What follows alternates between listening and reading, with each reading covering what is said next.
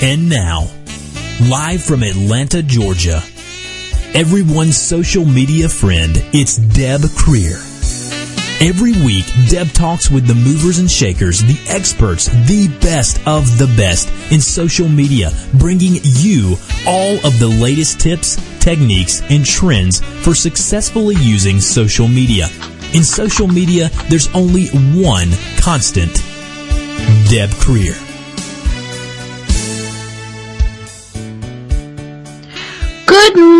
Good morning, everyone. I am so excited to be here. As we said, I am Deb Creer, and I am passionate about working with professionals to show them how to use social media as a tool to promote themselves and their businesses. And we are going to have so much fun today and learn so much because we are going to be speaking with Jason Falls. Welcome, Jason. Thanks, Deb. Glad to be here. Great. Well, before we get started, let me tell folks a little bit about you. Jason Falls is one of the leading thinkers, authors, and speakers in the digital marketing space. He is the author of 2 books, No BS Social Media and The Rebel's Guide to Email Marketing, which is going to give us a pretty good idea what Jason is going to be like. And he currently spends time as Vice President of Digital Strategy at Cafe Press, one of the world's leading online retailers. He's also the founder of the popular industry blog, Social Media Explorer. Had a great post today that we're going to talk about. Jason is a public relations professional by trade, having spent 15 years as a sports publicist and radio broadcaster, and is from a small town in eastern Kentucky, and proudly says that he is a hillbilly. So again, Jason, welcome. Thanks, Deb. It's good to be here. I love what you do, and certainly hope I can help out a little bit today. Great. Well, I met Jason when I attended the second annual Y'all Connect conference over in Birmingham.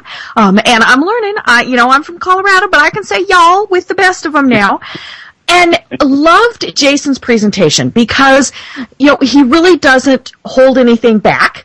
He really tells people what we need to hear. And that's one of the things that I loved reading about in Jason's book, which, Jason, I have to admit, I haven't finished the book, and there's a reason for it.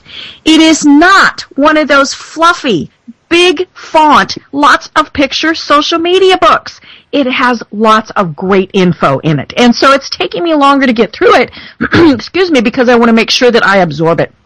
But, and I say that because there are so many social media books that are out there that do have a little bit bigger font, which granted is better for us older eyes, but lots of pictures, things like that. And Jason's book has tons and tons of great info. So I'm really enjoying delving into it, reading several sections, more than once. And I think it really is a fabulous book, especially for business people who think that A, social media is a waste of time, B, it's a fad, C, it's going to go away, and D, that they don't have to mess with it at all because, they don't see it as a serious platform. So let's just jump right in, Jason. Why should every business person, and I'm going to put every in quotes, italics, all caps, all those various things, why should every business professional take social media seriously?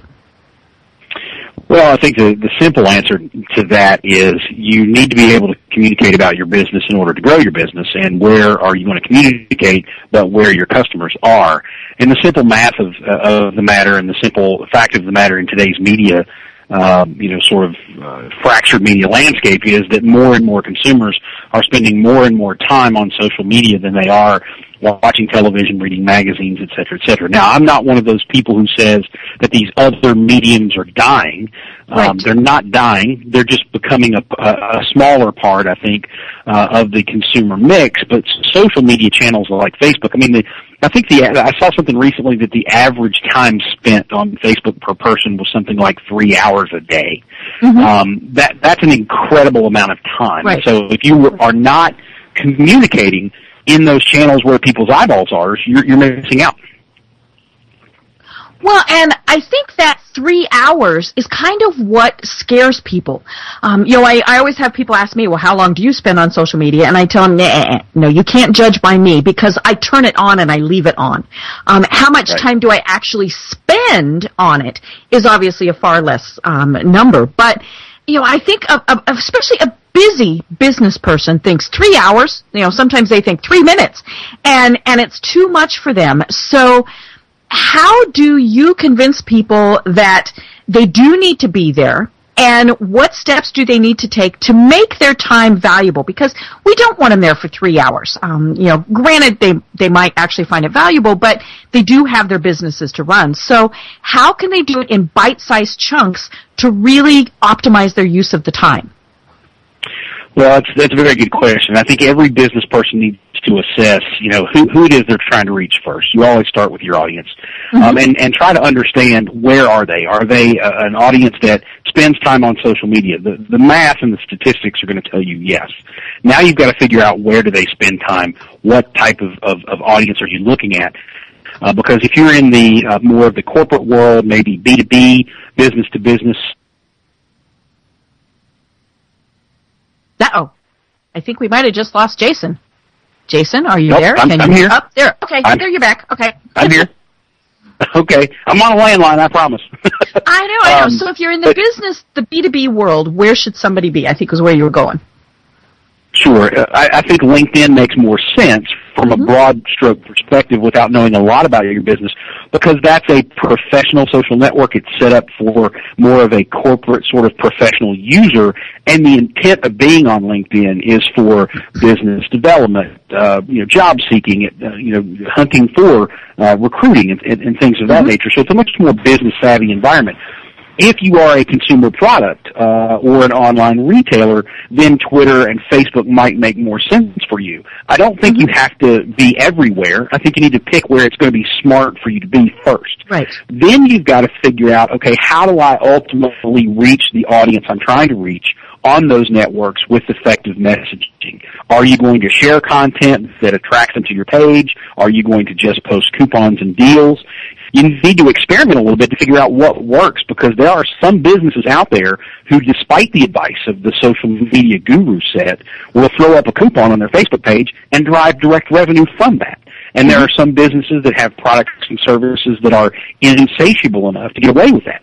There are other businesses that do that and have nothing but crickets, right?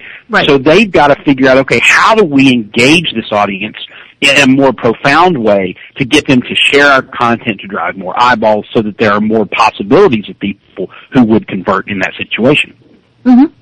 Well, and I think, one of the things that you really emphasize is content. And, in the book, you talked about, and I have fallen into this trap myself, the kumbaya of being on social media. And that's the join the conversation, build relationships with people. And that is important, and we're not really making fun of it, but it's then taking it a step further. So, what do you mean when you say, okay, it's not just kumbaya and, building those relationships? What is that next step that so many people have gotten stuck on because we've been stuck in the kumbaya mode? Right. So the way that I like to explain it is the social media purists, the people who were preaching about social media in 2005, 2006, like to say, oh, it's about joining the conversation. It's about holding hands with your customers around the campfire and singing Kumbaya. But if you add the word marketing to the phrase social media, you're talking about business, and you had better be measuring like a business, and you'd better be driving business metrics. So what you need to do is you need to say, okay, we do need to engage. There's nothing wrong with the kumbaya part. We need to engage. We need to listen. We need to join the conversation with our customers. But we need to do so in such a way that we establish business goals that ladder up to our marketing and our overall business goals, whether it's revenue growth, top line or bottom line, whether it's good customer service. There's got to be a business reason why you're using these channels. Establish those goals and then use social media channels to achieve those metrics that you want to achieve. Maybe you say, you know what, we're going to use Twitter basically for customer service. So you don't, the thing where people get sideways is they say, okay, our goal is customer service. But then in the monthly meetings, they say, okay, well, how much money have we driven through Twitter? Well, you're not using Twitter to drive revenue. You're using it for customer service. You have to measure to the goal. So your metrics in a customer service scenario would be customer service scores, Q scores, incidents handled, angry customers turned to happy customers, online sentiment, so on and so forth. Mm-hmm. So what you have to do is make sure you clearly understand why you're using the channel and measure to that. If you do that, you'll be able to, over time, chart a course and say, all right, our trends tell us that when we push these buttons, these things happen. Is that beneficial to our business? Yes, let's keep doing it. Or let's turn up the volume on it. If it's not beneficial to your business, stop doing it and use the channel for something different, or elect to not use the channel at all. Right. Well, and so many businesses, and I don't care if it's, one person shop or, something that's, the top 10 of Forbes, they do get caught up in the numbers. And they forget that having good customer service is a way to drive your financial numbers up. Just like the opposite is true. If you have bad customer service, your numbers are going to go down. And so, when the big companies get that, but it's funny that they don't always, then tie it into social media. So, and they've done that. Well, I have 2,000 people who like our Facebook page and 10,000 people who, and on Twitter, and that's all they seem to measure. So how do they get away from just measuring those numbers, and do those numbers even count anymore?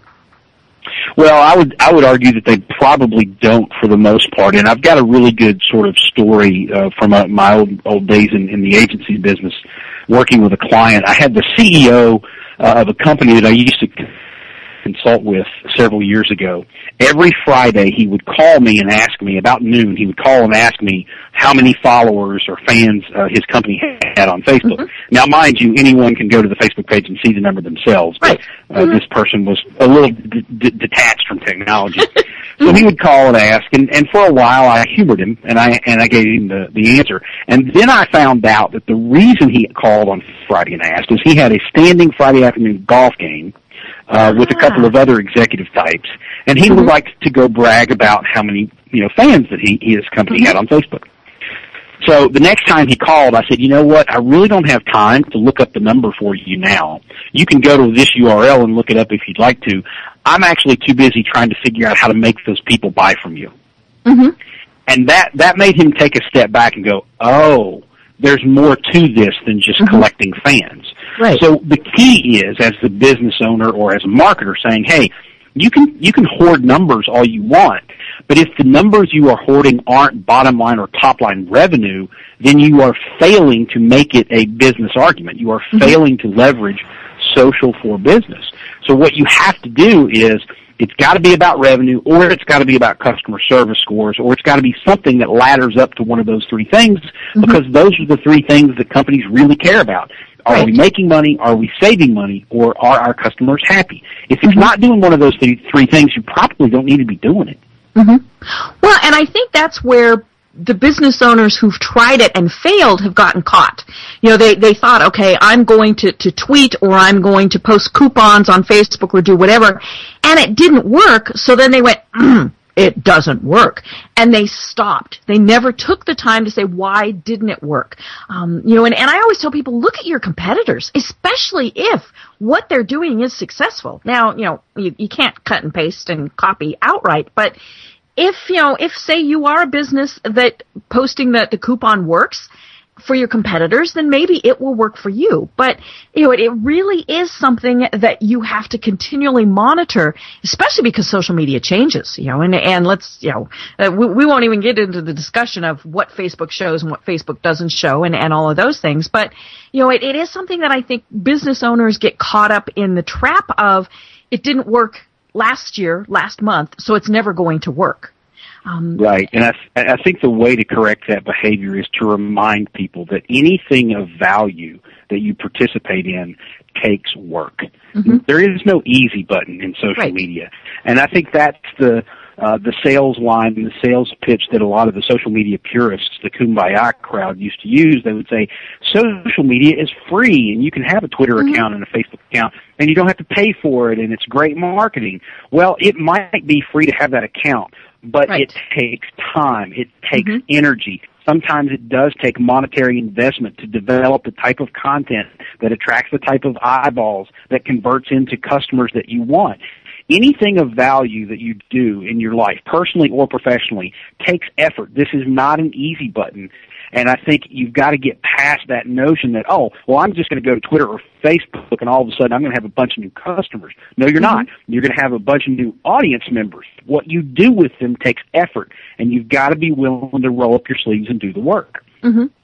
Well, and, as part of that process, whoever it is who's rolling up their sleeves and doing the work needs to be an important part of that team, whether, and companies organize it differently, so maybe it's marketing, maybe it's PR, maybe it's sales, whatever, but, it can't be the, hey, I've got this college student who, it needs a little extra money, or my son can do it, or, somebody can do it in their spare time.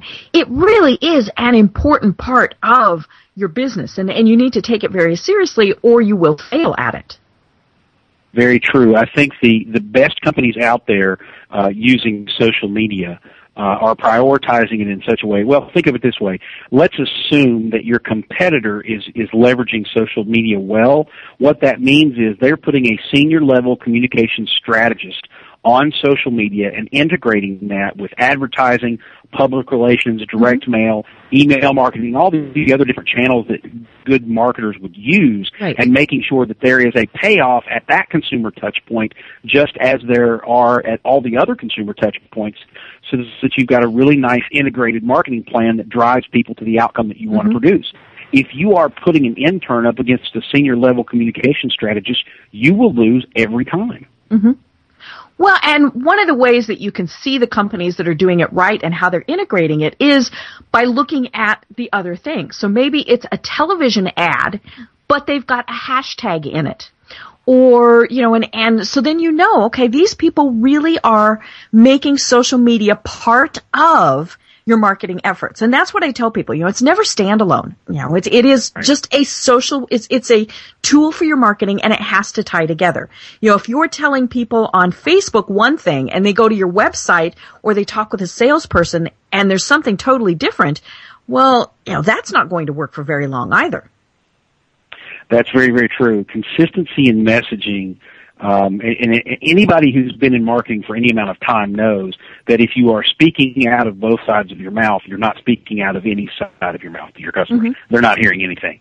So you've got to have that consistency of message from a public relations piece that gets you placement in a newspaper or a magazine or on television, from product placement in broadcast media, all the way to a CEO's speech, to something you tweet, to your television campaign, to your print ads.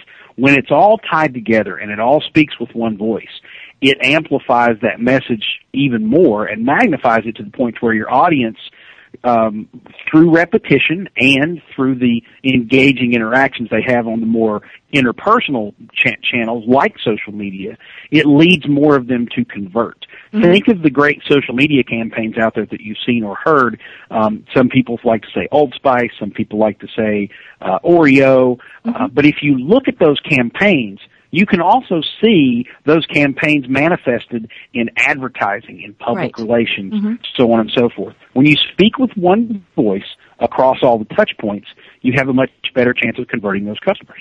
Mm-hmm.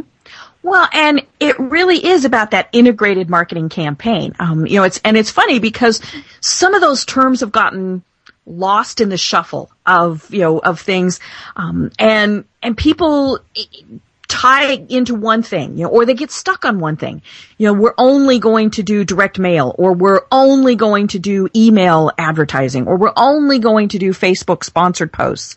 And they forget that it really is something that has to tie together more than anything, because, unless you have a very, very narrow target market, you need to reach people in a variety of different ways. Oreo cookies was a great example. You've got your grandparents who maybe are still watching the television commercials. You've got the grandkids who are looking on, Instagram at pictures. And so when you have things that go all across various platforms, that's how you best reach your audience.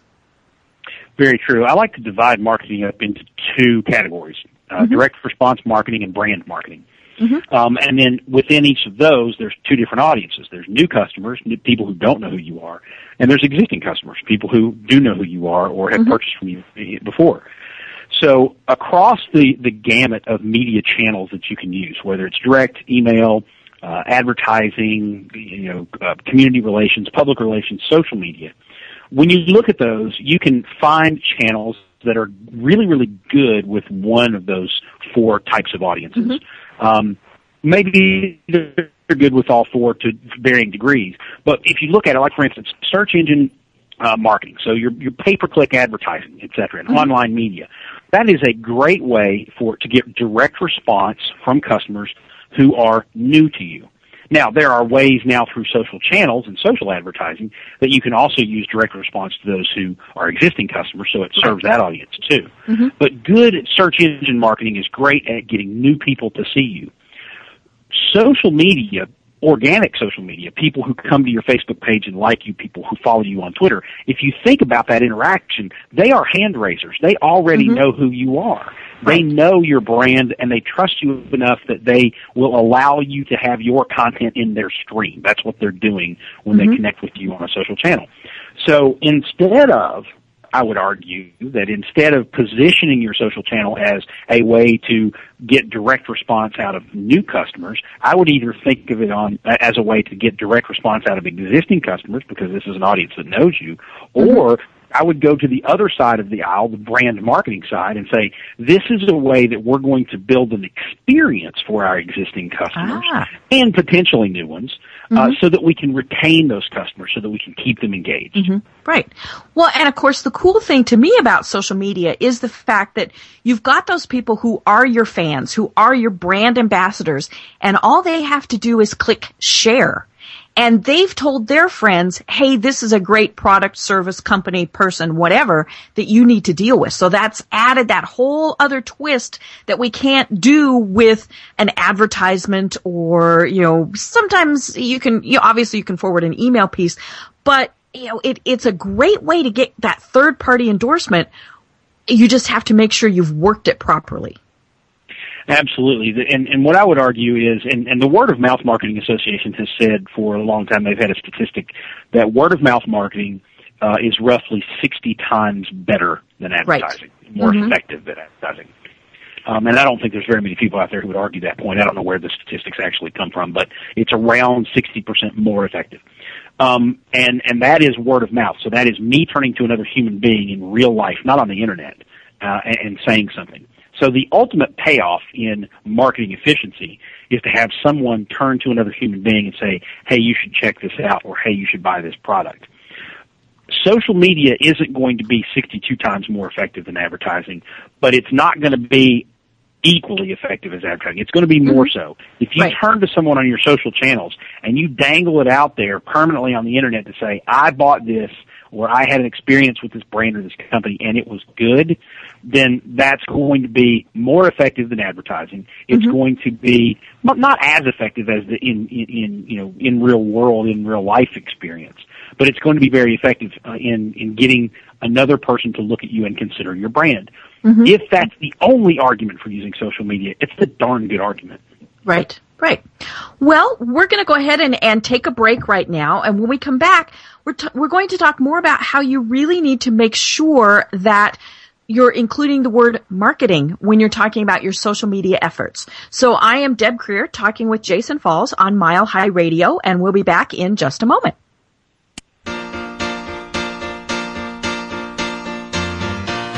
Thank you for being a friend. Travel down a road and back again. Your heart is true, you're a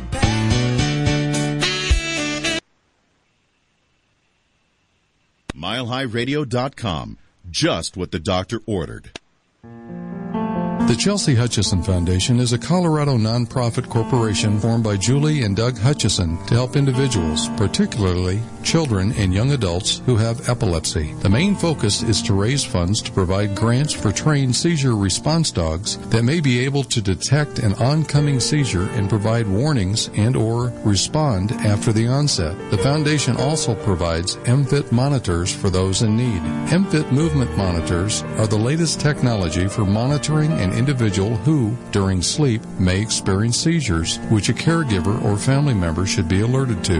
The Chelsea Hutchison Foundation is named for Julie and Doug's beloved daughter, Chelsea, who died in her sleep during a seizure in April of 2009. The cause of her death is called SUDEP, or Sudden Unexplained Death in Epilepsy. During the 6 years that Chelsea had seizures, no one had ever told the Hutchisons that a seizure could take her life.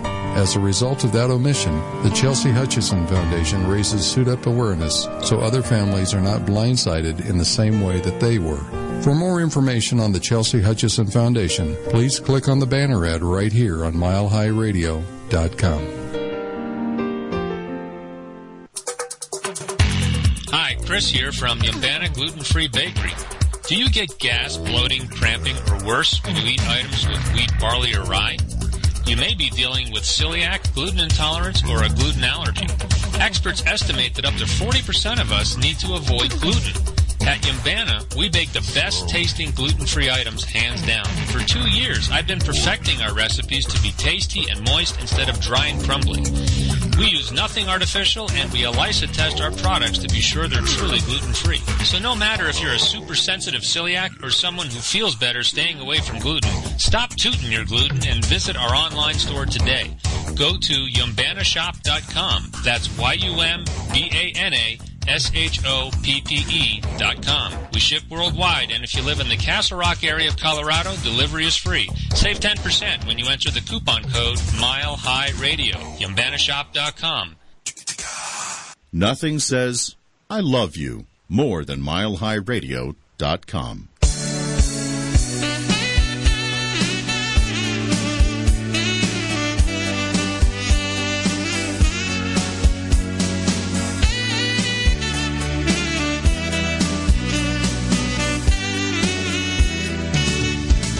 And now, we're back for more fun and inspiration with social media expert Deb Creer and her fabulous guest.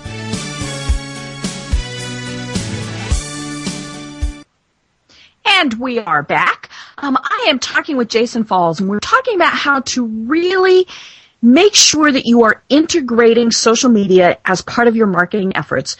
But before we go on, Jason, tell everybody how they can connect with you and find you online. Sure. I'm Jason Falls just about everywhere. So Twitter is at Jason Falls, Facebook, Pinterest, whatever. And then I blog regularly at socialmediaexplorer.com and have been known to contribute to entrepreneur.com and a couple of other places. Great, great.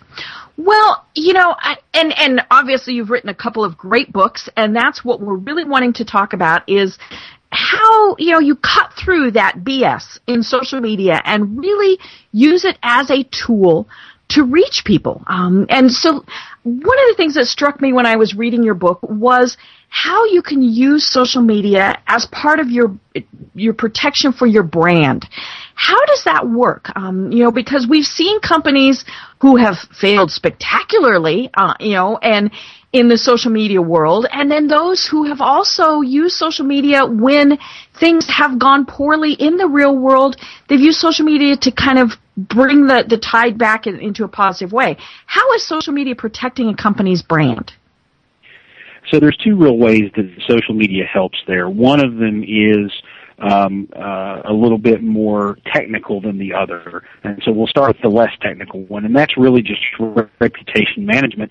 So people are going to say things about you on the internet. Maybe they're going to complain about the service they had at your restaurant. Maybe they're going to say that they bought something from you that was good, bad, or indifferent. And so listening to what people are saying on social channels, even if you're not participating proactively yourself, but just being able to know what people are saying about your company or your brand on Twitter, on Facebook, et cetera, is very smart so that you can interact with those people and proactively or reactively have conversations about that. One of the things that we like to do at Cafe Press is when someone posts a blog post or complains about something that they received from us on Facebook or Twitter is respond immediately as quickly as we can and say, very sorry you had a bad experience. We want to fix that. We have a 100% customer satisfaction guarantee. How can we help?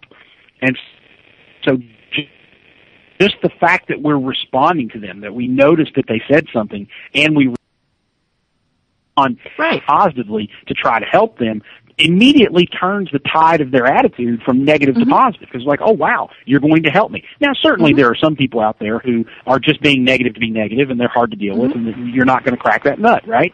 So we do the best we can, and then at some point we just kind of walk away and say, okay, well, we tried. So one part of it is just knowing what people are saying and being able to respond so that you are a part of the conversation. The second part of it, the one that's more technical about protecting your brand and protecting your reputation, has to do with search engine results.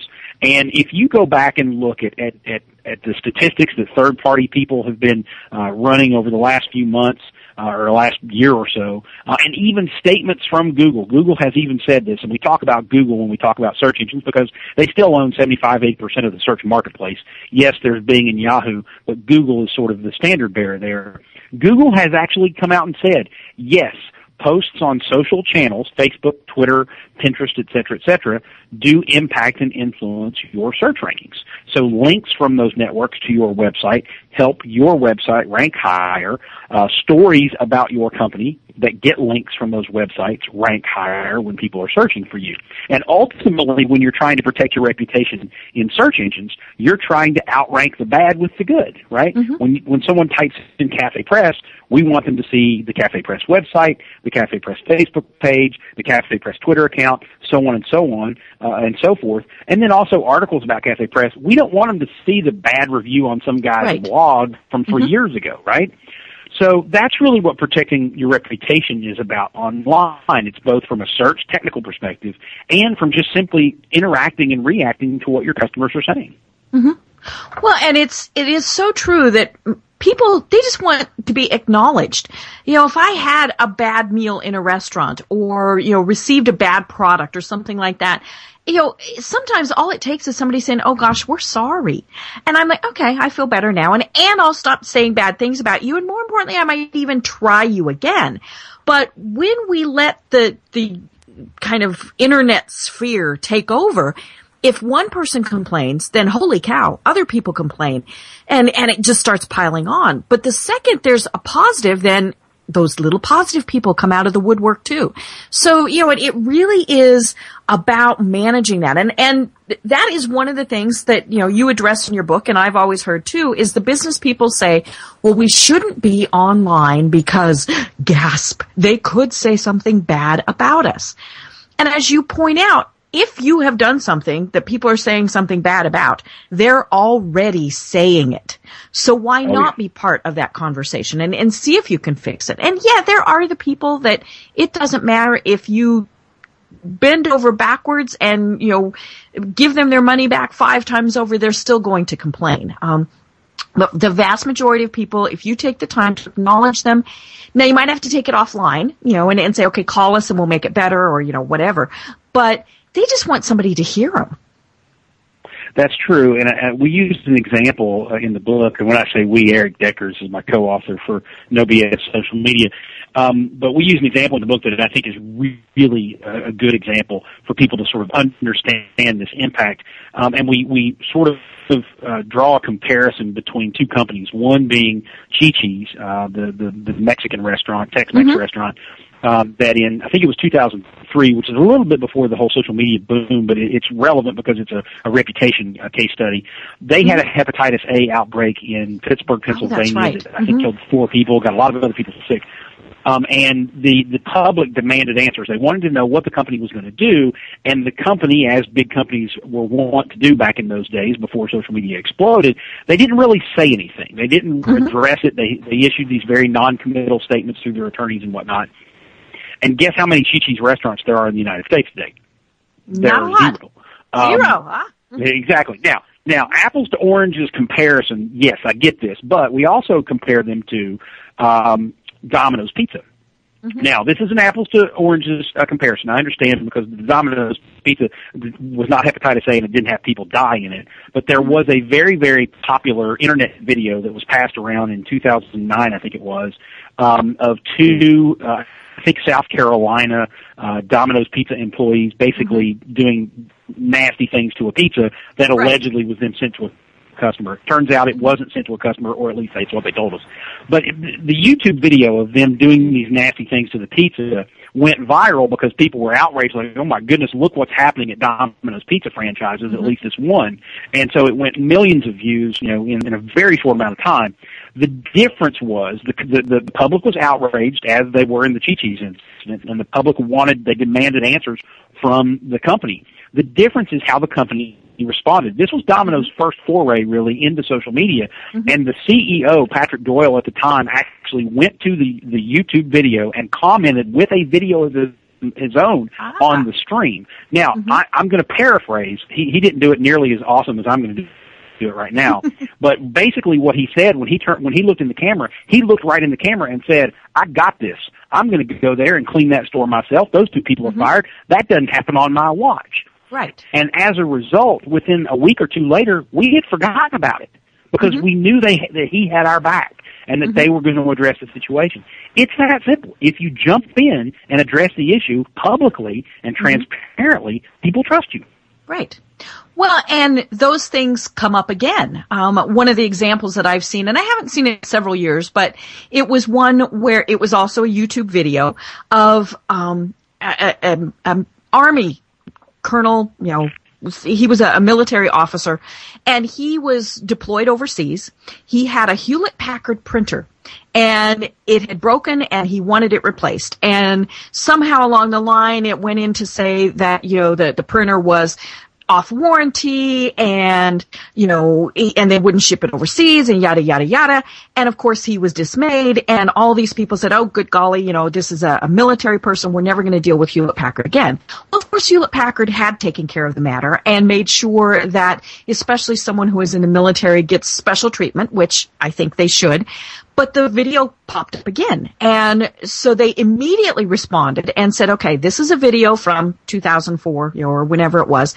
And here are the steps that we have taken since then. And they did almost the same thing. They posted other videos of military people saying, hey, this is what happened and this is how well we were treated. So it's just an example of you have to always be diligent to make sure that your reputation is protected. Because, when that video came out again, I saw it on Facebook and there were all these people, never going to buy from Hewlett-Packard. We don't take the time to research. We just see it and we do the gut check reaction and we say, we're not going to do that. And so it does take the company saying, wait a minute, we've got this. We have taken care of it. Absolutely. Now, one of the other things you talk about in your book is how social media can help with research and development. How is that possible? How can you start posting things that will help you develop new products or services? Well, what's really awesome about social channels is while they do not offer the formal structure of a focus group or a survey, they offer direct response feedback from your audiences. And so when you look at social media case studies like the Fiskateers Network, which unfortunately the Fiskars company, the scissors company, shut down last year. But for a while, they had this really great sort of private social network for scrapbookers. And what they would do is they would send this community of scrapbookers new products that they had developed, whether they be scissors or improvements in scissors or whatever. But they would send members of the community this product and encourage them to videotape themselves using the product and post that in the community for other people to see so that they got direct consumer feedback on these improvements. And that would help them sort of tailor and tweak. But there's also some really clever ways to use social channels for research and development. And one of my favorite examples, since we talked about Domino's earlier, I got to throw in Papa John's because they're from Louisville. I've never worked with them, but they're my peeps, so we'll talk about them a little bit.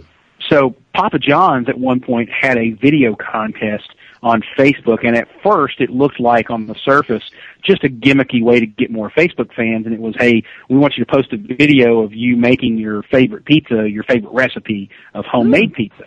Well, that was not a marketing gimmick. That was a research and development gimmick. They were trying to get direct consumer feedback on, hey, what do I like in my pizza? Why do I cook it this way? Where did I get the recipe, et cetera, et cetera. And they had some sort of contest, and you won, some money, and you got the winning recipe was put in stores, so they were actually able to derive revenue from this particular social media campaign. But what they got was they got hundreds and hundreds of hours of consumers looking into a camera and saying, this is the way I cook my pizza. This is how I like my pizza. They would have had to have paid hundreds of thousands of dollars for that if they went to a research company and said, go interview people about pizza. Instead, they spent maybe, I don't know, $20,000 or $30,000 to run a really nice Facebook contest and got all of that information without having to spend a lot of money. That was a cost savings for research and development as much as it was a cost expenditure for marketing. Right. Well, and there's certainly easy ways to do it that are less expensive for, say the small business owner, and it's called ask the question. What I'm developing this new service. What features would you like to see? And maybe you give 4 or 5 in there and you do it as a poll or, all of those things. And to me, another big thing is simply listening to the conversations. If somebody is saying, I don't understand how to do, or, it would be great if, such and such. And I think that's a great way for companies to really see what is needed. Now, can they do all of it? Probably not. But, if it gets traction, then it might be something that they definitely want to check out. No doubt. I mean, if you've ever launched a website for anything, I'm not even talking about your business. I'm just talking about a website. If you've ever launched a website, and then you look on Twitter or you get emails from people who are using the website, after the first, day of launch, for the first week, you're going to get feedback like, I can't find this form or I can't find this button. That's the same thing you're looking for on social channels. Right. I want to use your product this way, but I can't figure out how. That's information you should take and send directly to R&D. Fix this issue because people are talking about it. Well, and they might even be talking about your competitor, and it's something that you can add or change or, do something with your own products. That's absolutely true, and that actually leads to right into, kind of dovetails into a really good way to use social media for sales. Is if you are monitoring the conversations about not just your company, but your competitors, or even from a meta perspective, just your industry, searching for certain terms that people might use when they're talking about your industry, you can see people asking questions that are they're in the buying mode. Hey, I'm shopping for a new lawnmower. What do you guys think, right? And if you sell lawnmowers, you can jump into that conversation in most cases and say, hey, I saw you post this question. I'm here to help answer any questions if you'd like to ask questions. I sell lawnmowers, but I'm glad to give you some information. All of a sudden, you're going to find you become a resource for people who are asking questions about lawnmowers, and that's going to lead you to sell more lawnmowers. Right. And you do have to be careful with that because, say it's, your competitor's blog. You don't want to post there. I mean, that's just not good form. But if it's, say, a general conversation or post somewhere, then it is okay to jump in and say, hey, we've got some solutions that you might like.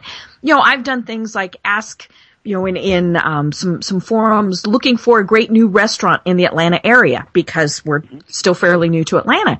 And I love it when other restaurants say, hey, we've got this, or here's this special, or all of those things.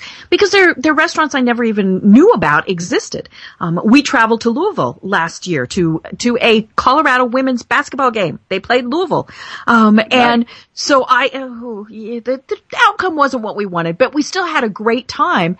Partially because I had posted, hey, what are some other things that we should do in Louisville?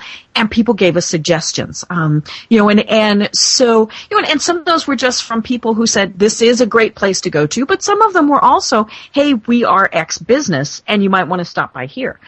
We're getting ready to go to Boston and the same thing is happening. We're getting input from a variety of sources. So that to me is just great. And it only happens because those people were monitoring what was being talked about online. Yeah, you're absolutely right. And I think individual consumers, I have, a number of examples of times when I've tweeted about, I'm headed to lunch. Where should I eat today? And someone's responded with, well, they will give you free appetizers if you come here. Or, sometimes I get stuff out of it, not just suggestions. But, yeah, you're right. And, in fact, to Louisville, you probably, when you came here for the Colorado U of L women's game, you probably heard from the folks at the Convention and Visitors Bureau because the Twitter account in Louisville, they monitor the web for people visiting Louisville, and they make suggestions. That's what they do, and that helps obviously supplement, the businesses that are associated with them. Well, and, it's something that they did right away, which I greatly appreciated. You know, it certainly wouldn't have been a benefit if we got the information after we'd been there, and which I've had that happen before. Hey, you know, come and see us. Like, okay, our trip was 3 weeks ago, but you know, it is something that is easy for business to set up. So, you know, talk about how you can do that monitoring so that you're not just sitting with your little eyeballs glued to the screen until your eyeballs pop out. How do you monitor those conversations? Sure. There's some really free, easy ways to do that. Kind of the most simple is Google Alerts. If you go to alerts.google.com, you can type in whatever search query you want to type in. Let's say it's the name of your business, or maybe it's a keyword phrase like I'm shopping for a lawnmower or something like that. So you can type that in and not only see the results there in real time, but you can then subscribe to an email update of that alert so that when the next time someone posts something that matches that search result online, you'll get an email notification that says, hey, someone just said this. You can also do the same thing if you go to Twitter and go to search.twitter.com. You can search for people mentioning things on Twitter, and you can subscribe to a feed, an RSS feed of that as well, and have that delivered to your email inbox. You can get into much more sophisticated softwares that do social media monitoring. There's an entire industry called social media monitoring out there where you can pay anywhere from $10 a month up to the hundreds and even thousands of dollars a month for very sophisticated listening that will parse it out, by geography, so on and so forth. And I don't recommend that for most businesses, certainly, but the bigger your business is and the more revenue you think you can derive or the more customers you can help through social media, investing in some social listening software is probably going to be a smart move for you down the road because it's going to help your social team or whoever's handling your social media be able to go in with a laser instead of a shotgun and surgically go in and answer and respond to people in a very effective way. Right. So at some point that might become an investment for you. Well, and another thing that's easy and free is monitoring hashtags in Twitter. If you know that there is a hashtag or, in Instagram or any of the other places that use hashtags a lot. I mean, I'm a purist. I don't like them in Facebook, but, especially in Twitter and Instagram, if you're monitoring those hashtags, that's a great way to reach out to people and get them information in advance. Absolutely, and you'll find that hashtag conversations, if you go to Twitter and just, search for a given hashtag, let's say you search for the hashtag, I don't know, lawn care, since I've had that on the brain for some reason, and you're going to find people having conversations about lawn care. And if you are a lawn care professional or provider, then you can sort of monitor what people are saying about it, and you can, be a resource to that community on Twitter by answering questions that you know the answer to, participating in that conversation, building your audience, building trust, et cetera, et cetera. Or you can actually use that as a way to jump in and say, hey, we offer that service. Here's my contact information. Let me hook you up. And now all of a sudden you're driving business. Well, and it's very important. You just mentioned the words to say, hey, we offer. You have to be very truthful. This is not the place to use that hashtag and say, I heard that the store down on the corner is a great place to buy lawnmowers. Be yourself. Tell them you are that salesperson. We've all seen examples of the CEO who, has a different Twitter name and they try and jump in the conversation, or the communications person or, something like that. And they try to be a part of that conversation with ulterior motives. And this is a society or, a group of people that figures that out really quickly, and so you don't want to be deceptive. Yeah, it's funny. I had a really good, this is a great case study, and one of these days I'll write about this and brag about this guy a little bit more. And if I can find his name, I'll actually tell you his name. I forget it, but a couple of days ago, a public relations guy asked me a question on Twitter. And it was just a seemingly innocent question. Said, hey, you're an author and I think he called me a social media guru. I'm uncomfortable calling myself that, but he said, you're a social media guru. What do you think about this? And he was asking me if I thought, social media was taking people away from face-to-face interactions. And so we had this back and forth, 6 or 7 tweets back and forth to one another, having this conversation about it. And I ultimately said, face-to-face is much more effective than social media. Right. And if you're on social media, technically you've got your face in the device, so you can't be face-to-face. And he said, well, I'm glad you think that way because I want to show you something. Uh-oh. And then he dropped a link, and I'm like, okay. And now he's got me intrigued, right? I'm genuinely curious. And it turns out his name's Jacob Markowitz. And Jacob is a PR guy who is working with a startup that allows you to send video messages. It's called movie.co, MOVY.co.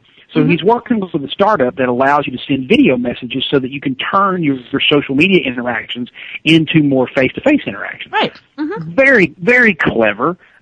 Fun way to get involved into the conversation. He was pitching me, but not at first. There was value to that conversation there before he ever pitched me. Right. That's a really smart way to go about it. Now, there's going to be some people out there that might be a little uncomfortable with his approach, but I wasn't offended at all. I was like, you know what? That's a really clever way to get my attention. Good job. Right. Well, and if at some point you had said, face-to-face isn't important, he might have either taken a different tactic or he might have dropped it. And so, that's obviously a very good salesperson. He knows what he's doing. Yep, absolutely.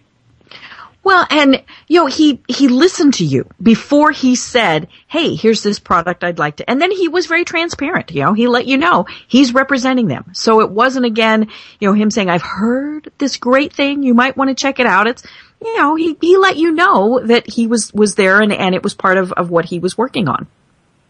Yeah, I mean, I think it's the same kind of example. If you go to a networking event after work or, something for your Chamber of Commerce, and you're standing there and someone's talking about a product or service, as if, hey, I just bought this and it's great, you should try it out.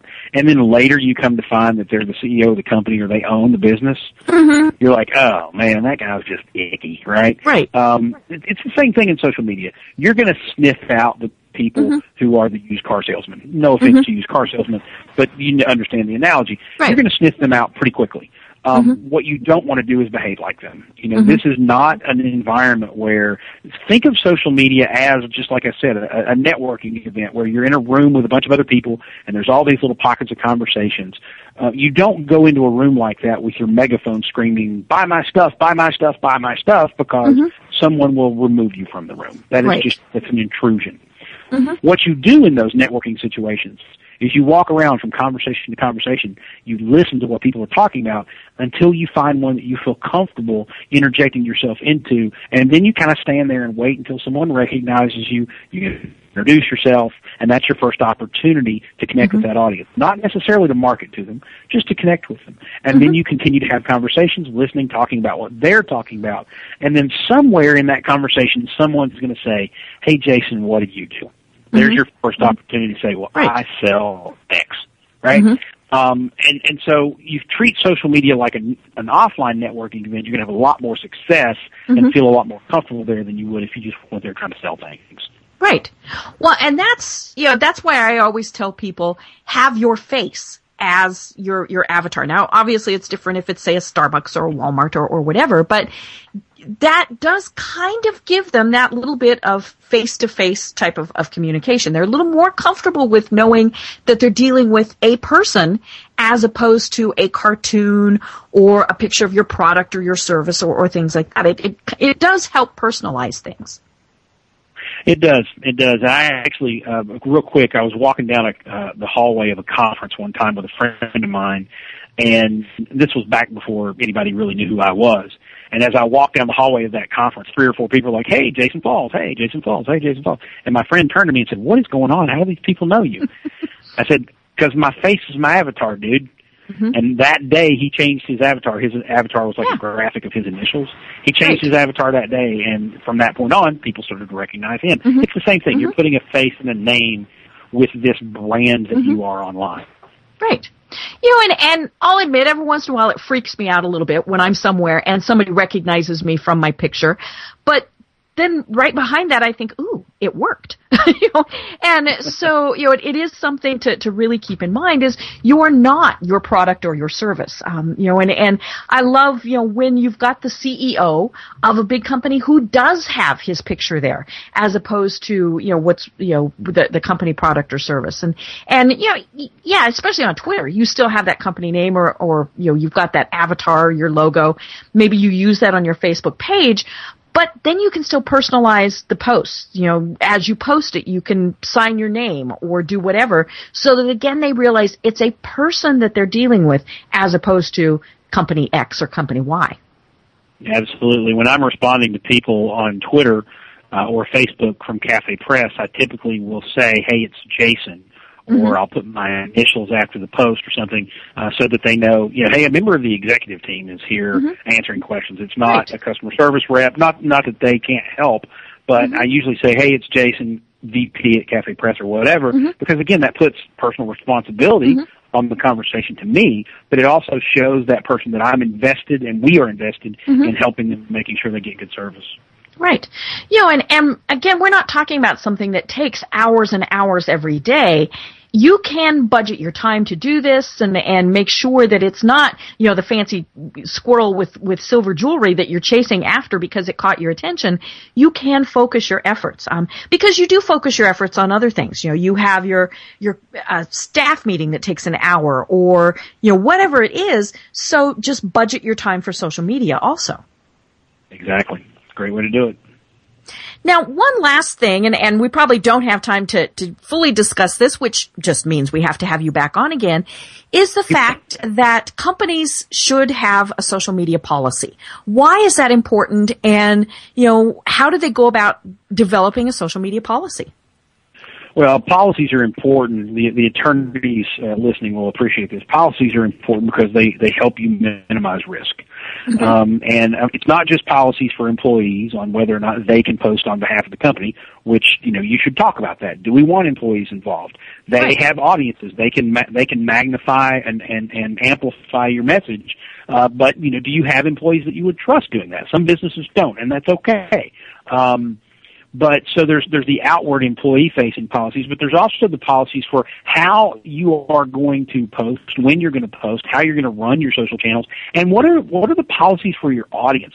What's your comment policy, right? You need to probably, even on Facebook and Twitter, you could put a little link and say, hey, here's our comment policy. It comes over to a page on your website where you can write as much as you want. You're not limited to characters. And say things like, hey, if you swear or if you're mean or if you're whatever, we're going to take it down. That's just not cool. Don't do that here.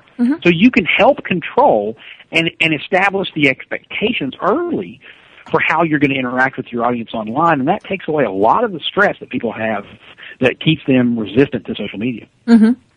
Well, and you're right. I think that is one of the big things is, especially if you've got more than one employee, you are thinking, what happens if, and so if you've got those policies in place, maybe you have an employee who tweets about this horrible, customer interaction they had, and says says the company by name or whatever so that it's easily identifiable, then you can deal with that. If you don't have that policy, things get a little bit tricky. It's hard to tell somebody that they can't do something after they've already done it if you didn't tell them in advance, this is our expectations of you. Absolutely. Well, Jason, I do have a question before we end because we do have a couple more minutes. What company is the best one? Who do you really like as a shining example as who uses social media well? Wow. There's a lot of really good examples, and I'm sure anybody who's studied the social media space at all, can probably name a few of them. I love what Scott Monty has done at Ford.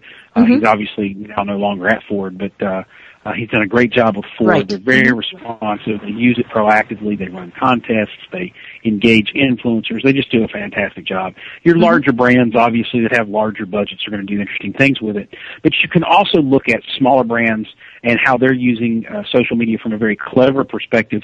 There's a restaurant called Miss Shirley's in Baltimore that has a great Sunday brunch, and they basically said, hey, we want you to check in on Foursquare here so that we know who our loyal customers are. And on Foursquare, if you check in more often than other people over a certain period of time, you're named the mayor of the location.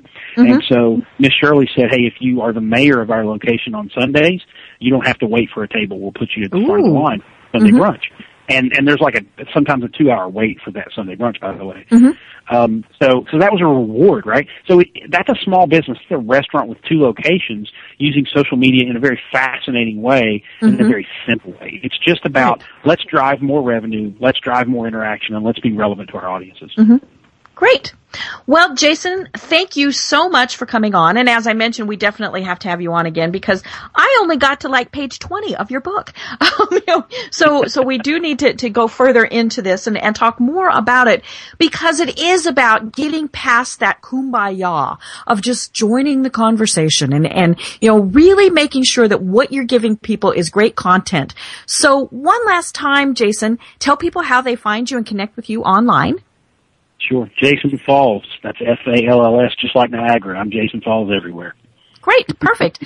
Well, thank you so much, and thank you to everybody for listening. Have a great week, and we'll be back with you next week.